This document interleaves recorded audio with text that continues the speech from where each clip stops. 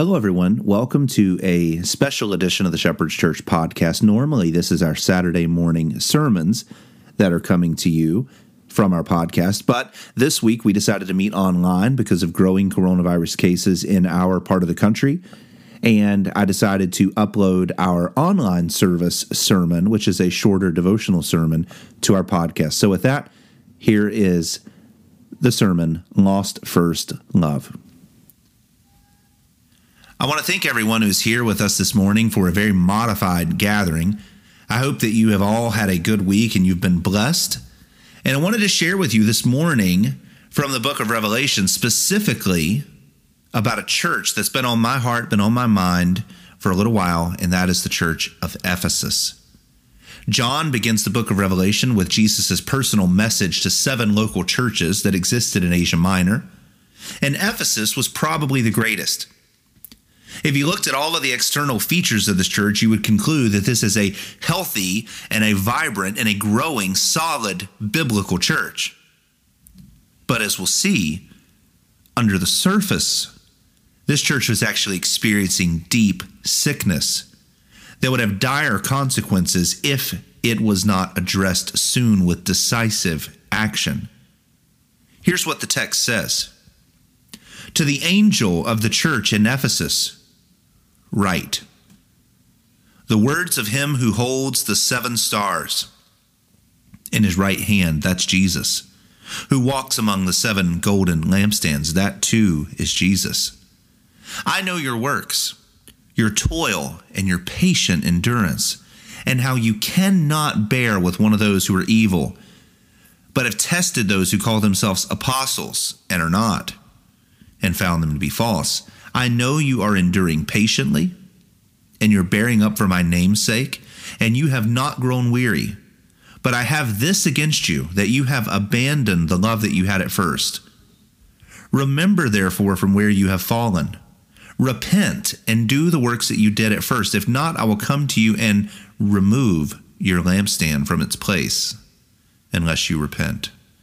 And then Jesus concludes the message this way, he who has ears to hear, let him hear what the Spirit says to the churches. Let's pray. Jesus, I pray this message that you gave 2,000 years ago to your church in Ephesus would also ring clear in our ears and in our hearts today. Lord, let us have ears to hear the truth. Let us have ears to hear, hearts to love, minds to grapple with the truth that you are communicating. And Lord, let this message, let this passage call us back to joy, to happiness in Christ, and to the love that we had when we first believed. And Lord, it's in Jesus' name that we pray. Amen. Now, again, on the surface, everything was fine in this church, it seemed.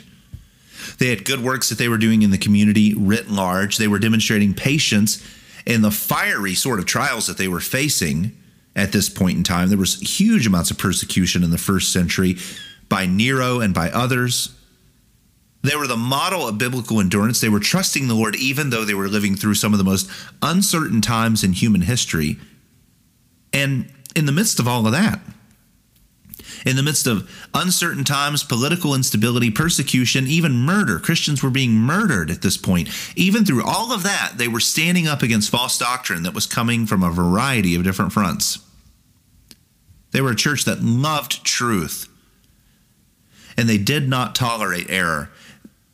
They cared about doctrine, and they taught it to their people. They were faithful in the preaching and the teaching of God's word, and they would be a model church to many churches today who are watering down the gospel and who are abandoning Christ.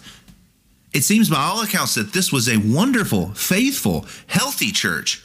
They had great community and great fellowship. They had love for one another, and they were a model to the rest of the entire region. Out of all the 7 churches that are addressed in Revelation chapter 2 through 3, Ephesus was the only one that had a New Testament letter written to it specifically by Paul, which meant that this church was a notable church. It was an apostolic church, and it was a well-known church in the region and in all of Christendom in the first century. This church was a model for Christian orthodoxy back then, and in every way imaginable, it can be a model for Christian orthodoxy today. Every way except one. Because Jesus in this passage says that he has one thing against them. And it is perhaps the most important thing of them all. You see, they had everything right. But they had one thing very wrong, and that was that they had no heart. They had forgotten their first love. And now you may be asking, who was their first love? Well, that, of course, is Jesus Christ. He's the reason that they are Christian. He is the reason that they gather. Even though Paul the apostle was the one who planted the church in one of his missionary journeys, everyone knew that it was Christ who founded and established this church. He was the one that they used to sing their hearts out to. He's the one that they gave all of themselves to. He's the one who they thought about with every thought that they had. He's the one that they were eagerly awaiting for him to return. He's the one they were joyfully serving while they waited. But after a few years now, since that church had been planted, things now seemed a little bit different. What do I mean? Well, what I don't mean is that they had forgotten Christ. They were still worshiping Jesus. They were still gathered to praise him. They were still praying to him. They were still revering him. They were not worshiping false gods or another lord. They hadn't bowed their knee to Caesar. They were still giving, at least on the surface, lip service to Jesus. But what happened to them is often what happens to many of us. We begin with zeal and affection for Jesus. When we first come to know Christ as Savior and Lord, we're on fire because of his love and because of who he is. We're fully invested. We can't wait to get to church each and every week so that we can feast upon the Word of God. We can't wait to wake up early in the morning and spend time with him. In those days, prayer is easy, Bible study is joyful, small group is satisfying, giving is generous. But for some reason, over the course of time, these lively affections cool down. Maybe it's because of life. Maybe it's because of kids and schedules and demands and everything else that's going on. Maybe it's living in a broken world that seems always to be in some sort of upheaval. But whatever it is, whatever it was that was causing the Ephesian church to no longer place Jesus as their first love. He was one of their loves, but he wasn't first in their heart. He might have been on the list, but he wasn't primary. And because of that, Jesus said that he held it against them. He literally is saying that he was offended by the fact that he was not their heart's greatest desire. Now listen, I think the same thing offends our Lord today. When we say that we love Jesus, but we rarely think of him. When we pledge our allegiance to Christ, but we do so little for him. When we don't spend time with him, and we do so little to advance his kingdom, I think that offends Jesus, because it demonstrates that he's not our first love. I mean, think about it. The reason that the church is in the awful shape that it's in America today is because the church in 2020 has forgotten her first love. She's more consumed with politics than Christ. She's more consumed and controlled by comforts than sacrifice. We want to be on the right side of history, but it puts us on the wrong side with Jesus. We give more of our income to restaurants and morning coffee than we do to the kingdom of God. We, as a nation and as a church in this nation, have forgotten our first love. We still pay lip service to Jesus, but the reason that churches are not overflowing with people and the reason that the roofs are not being blown off of our buildings is because when we worship is because the church is dying. And the reason that the church is dying is because we've forgotten our first love. Something other than Jesus has captivated our hearts, and I think Jesus is offended by it. And I think that we should be offended by it too. Whenever we see the love of God growing cold in our life, it should offend us to the point of repentance. Now, it doesn't mean, I want to be very clear here, it doesn't mean that if you have a season of your life where the love of God has grown cold, that you're not saved. That's not what I'm saying. It doesn't mean you're in danger of losing your salvation. What you did not earn, you cannot lose. But we have to admit that Jesus did not die to create spiritual apathy in your heart and in my heart. He did not die to produce lackluster, lukewarm, lackadaisical followers. He just didn't. He died to create men and women who would love God with all of their hearts and all of their minds and all of their souls and all of their bodies. And yes, we fall short. Of course we do. But a Christian is one who repents and who fights to increasingly surrender those rebel parts of our life and our heart so that we can increasingly submit those parts back to Jesus. We fight to surrender our life so that we can increasingly submit our life so that we can increasingly be filled with the love and the joy and the hope of Christ. Jesus wants more for us than just our salvation. Praise God for our salvation. I'm not diminishing that at all, but he wants more. You see, Jesus is not waiting until eternity to give you life. He wants to give you life right now. Overflowing life, life to the fullest, life for him. Not forgetting our first love, but thrilled by him. That's what life truly is. And he wants that from us because it's the very best thing for us, because we were made to be in relationship with God. We were made to function not only optimally in worship, we're actually going against our nature when we don't worship. We're living below our own humanity and accepting less than what we were created for when Christ is not our first love.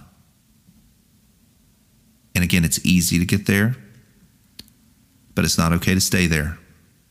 And in this passage, the Lord gives us two things to do when the fires of affection for God have cooled down in our heart. The first thing that we're supposed to do is we're supposed to remember.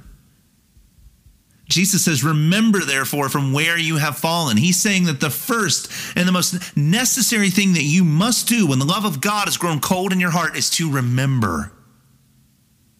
To remember from where you were when you fully understood the gospel and when it captivated you. To remember. To stop living in the doldrums of your faith, to stop accepting where you are right now and to go back to where you were. To let all the glories of the gospel refill your mind. To go back and to dwell upon what Jesus has done for you. To think back and to recall just how deeply and how lost and how pitiful you were without him. And then reflect upon all of the things that God has done through Christ to win you back to him. And let that warm your frozen heart out of spiritual hypothermia at the fires of Christ's gospel and at the fires of Christ's grace. Let your memory warm your frozen heart back into life. When you've forgotten how good God is, the remedy is not to keep on going in the same direction. The remedy is to remember, to actively recall. I mean, to put actual mental energy into stopping and remembering. To put your mind firmly and intentionally upon God and the gospel so that you will forget no longer.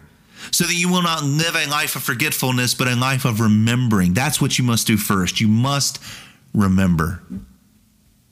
But that's not all that you must do. You must also repent. Jesus says, repent and do the works that you did at first, which means to you and I that remembering is not enough. Remembering is not enough. When you recognize that the love of God has grown cold in your heart, then you must begin with remembering, but you cannot end there. You must then move on to repentance. Why? Because remembering involves the mind. Repentance involves the will. Repentance is taking all of that mental energy that's involved in remembering and it's putting it into action. It is getting the thought out of your head and allowing it to trickle down into your heart so that your hands and your feet start following suit. Let me give you an example. I was 12 years old, And it was in the dead of winter in North Carolina, which is usually not that cold compared to Massachusetts. But in this winter, we had a lot of snow. And in North Carolina, snow can be really icy, and it can be crunchy, and you can actually break it off into individual blocks, and you can build things with the snow. And that's one of the things that I used to enjoy doing. Now, I was 12 years old. I got angry at something my parents said for me to do. I don't even remember what it was at this point. But I decided that I was going to go outside, and I was going to build an igloo. And I was going to live in that igloo until my family changed their mind. They told me something that I didn't like. I wasn't going to do it. So I was going to live outside in an igloo until they repented. And they came out there and they told me that they were sorry. So I went out, I built it, I moved into it. It almost had a roof. I couldn't quite get the roof, so I had to throw a tarp over it. But I was out there for about 30 minutes before I realized just how absolutely miserable I was. I could barely feel my toes. And I remembered at that point how warm it was inside the house. I remembered how snuggly it was in my bed. I was a child of the 90s, so I had a water bed set at the perfect 82 degrees. And that 82-degree waterbed was calling my name. I remembered as my teeth were chattering, as my toes were numb, I remembered that I had a full pack of hot chocolate in the cabinet waiting for me. I was starting to remember. And that was good, right? I should have been remembering at that point. Trying to convince myself to live in an igloo was insane. It was foolishness. I should be remembering. I should be thinking about how much better it was back in the house. But if that's all that I did, was just sit in my little miserable ice castle, just reminiscing about the good old times, then I would likely freeze. I needed to take that mental energy and do something with it. I needed to take those cravings for the fireplace and those passions for my waterbed, or those yearnings for the cup of hot chocolate. I needed to let them fuel my body to get up, to swallow my pride, to walk the walk of shame back to my house and apologize for my behavior. That is repentance. That is allowing your memory to fuel your actions. And that is exactly what gospel repentance is. It's allowing the memory of Christ, the memory of God's love, the memory of what Jesus did on the cross to fuel you back towards intimacy with God. It's putting your thoughts into godly, Christ-centered, gospel-directed action.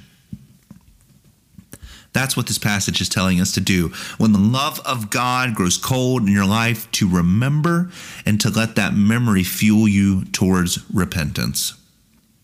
But the passage doesn't end there. The passage gives a warning. Jesus says, if not, meaning if you don't remember from where you've fallen, and if you don't repent for your transgressions, then I will come to you and I will remove your lampstand from its place. What Jesus is saying to this church in Ephesus is what I fear Jesus would say to this church that we currently live in America in the very near future if she continues to refuse to repent. See, 2,000 years ago, this passage was written to a specific people, the Ephesian church. And we want to honor that. We want to understand that. But at the same time, I also believe that this is particularly relevant to us today. And the reason I say that is because the same Lord who called the Ephesians to repentance because they had forgotten their first love is the same Christ who wants us to have nothing but love for him in our hearts. He wants to be the first love of the American church as well. And I believe that if we refuse to repent, then the same thing will happen to us. I also think that specifically the American church has been a very interesting church in the course of all of human history. Jesus says that he would remove the lampstand, the influence, the gospel light shining character of the Ephesian church. Because remember, we said that they were a church that ministered to the entire region. Well, America has been a country that's ministered to the entire world.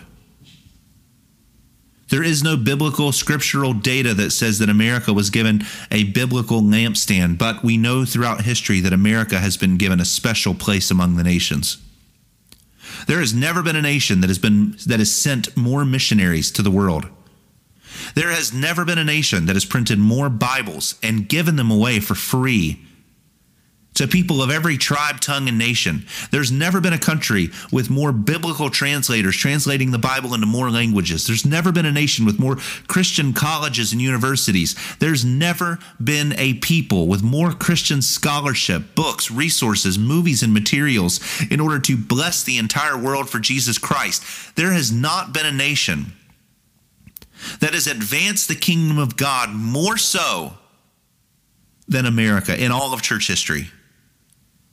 Jesus has given us a magnificent lampstand and a magnificent responsibility to showcase the glory of God to the nations. But that lampstand is not poured with concrete, and it can be removed, and it will be removed if the church does not repent. As notable and as wonderful as the Ephesian church was, there is no longer a church there. At some point, they continued on in their loveless ways. Jesus continued to not be first in their hearts, and at some point, Jesus made good on his promise, and he removed their lampstand. They didn't remember, they didn't repent, and Jesus removed them. Today, if you go to Ephesus, to the ruins, there's no more light shining out of Ephesus, just like there will soon be no more light shining out of America if we refuse to repent, if we refuse to remember. We need to remember why we were founded. There's a lot of arguments about this, but I read the people who came to America, men like William Bradford, who came from England, and he said that America will be a light that shines to the nations, a city on a hill. Boston is known as a city on a hill because the dream of the first colonists were that this place would be a beacon, would be a light to the world. That's why Beacon Hill is called Beacon Hill. We must remember why we were founded. We must remember what Christ has done on the cross for us individually, but also for us as a nation. We must remember the good graces that God has given us, and we must repent as a nation before God removes his favor from us. Again, I believe that this is a 2,000-year-old warning that was not addressed to us, but it certainly does apply to us. Same Jesus who cares about whether the church loves him back then is the same Jesus who cares about those things today. And I believe that he cares about that on the national level. I believe that he cares about that on the personal level as well. If you are listening to this today and you feel like the love of God has been slipping out of your heart, like you used to be on fire for Jesus, but now you just feel cold. Maybe Jesus used to be your greatest passion, but now the cares of the world have choked him out, and he feels like a distant, faded memory. If that's where you're at, I invite you to remember him right now, to remember what he's done for you on the cross. John 3:16 says, "For God so loved the world," it's you, "that he gave his only begotten Son, so that whoever would believe in him shall not perish but have eternal life." I believe Jesus is inviting you today to remember just how much he loves you, and to let that love fill your heart, and to take that passion and that energy and that reignited flame and then repent, to turn again to this great Christ and give yourself wholly and fully to him. Let's pray. Lord Jesus, I pray that everyone who hears this message from Revelation 2, 4 through 5 would take heed of the words that it says. Lord, when you commanded us to remember, you commanded us to dwell upon the goodness of God. Lord, I pray that we would not spurn your command. Lord, I pray that we would not think lightly of your command. Lord, I pray that we would put energy and effort into remembering. That we would remember the love of God, that we would remember the grace of God, that we would remember the mercy of God, that we would remember the gospel of God, that we would let our mind be flooded with these things so that our hearts would be fueled towards repentance. And Lord, in that, I pray that we would repent. I pray that we would repent of our loveless ways. I pray that we would repent of our passionless ways. I pray that we would repent of our joyless ways. And I pray that we would turn again to you and that our hearts would be filled with you. Lord, I pray that Lord, I pray that the Shepherd's Church will be a church where we love you with all of our heart, soul, mind, and strength, that we would not forget our first love. Lord, I pray that the church in New England would revive and would be reanimated with the love of God. Lord, I pray that individuals who listen to this message from all over the country and all over the world, I pray that they would be revived in their hearts for the love of Christ. And Lord, I pray for this nation that you would breathe life into it again and that it would experience an awakening, a gospel-fueled awakening where you, Jesus, would be our first love and that the light of the gospel would emanate from this place once again. Lord, I pray these things in your Son's name. Amen. Thank you once again for listening to the special episode of the Shepherd's Church podcast. We will either be back to in-person gatherings next week or we will do another digital service. But either way, we will have a message coming to you next Sunday on the podcast. Until then, God bless you. Bye-bye.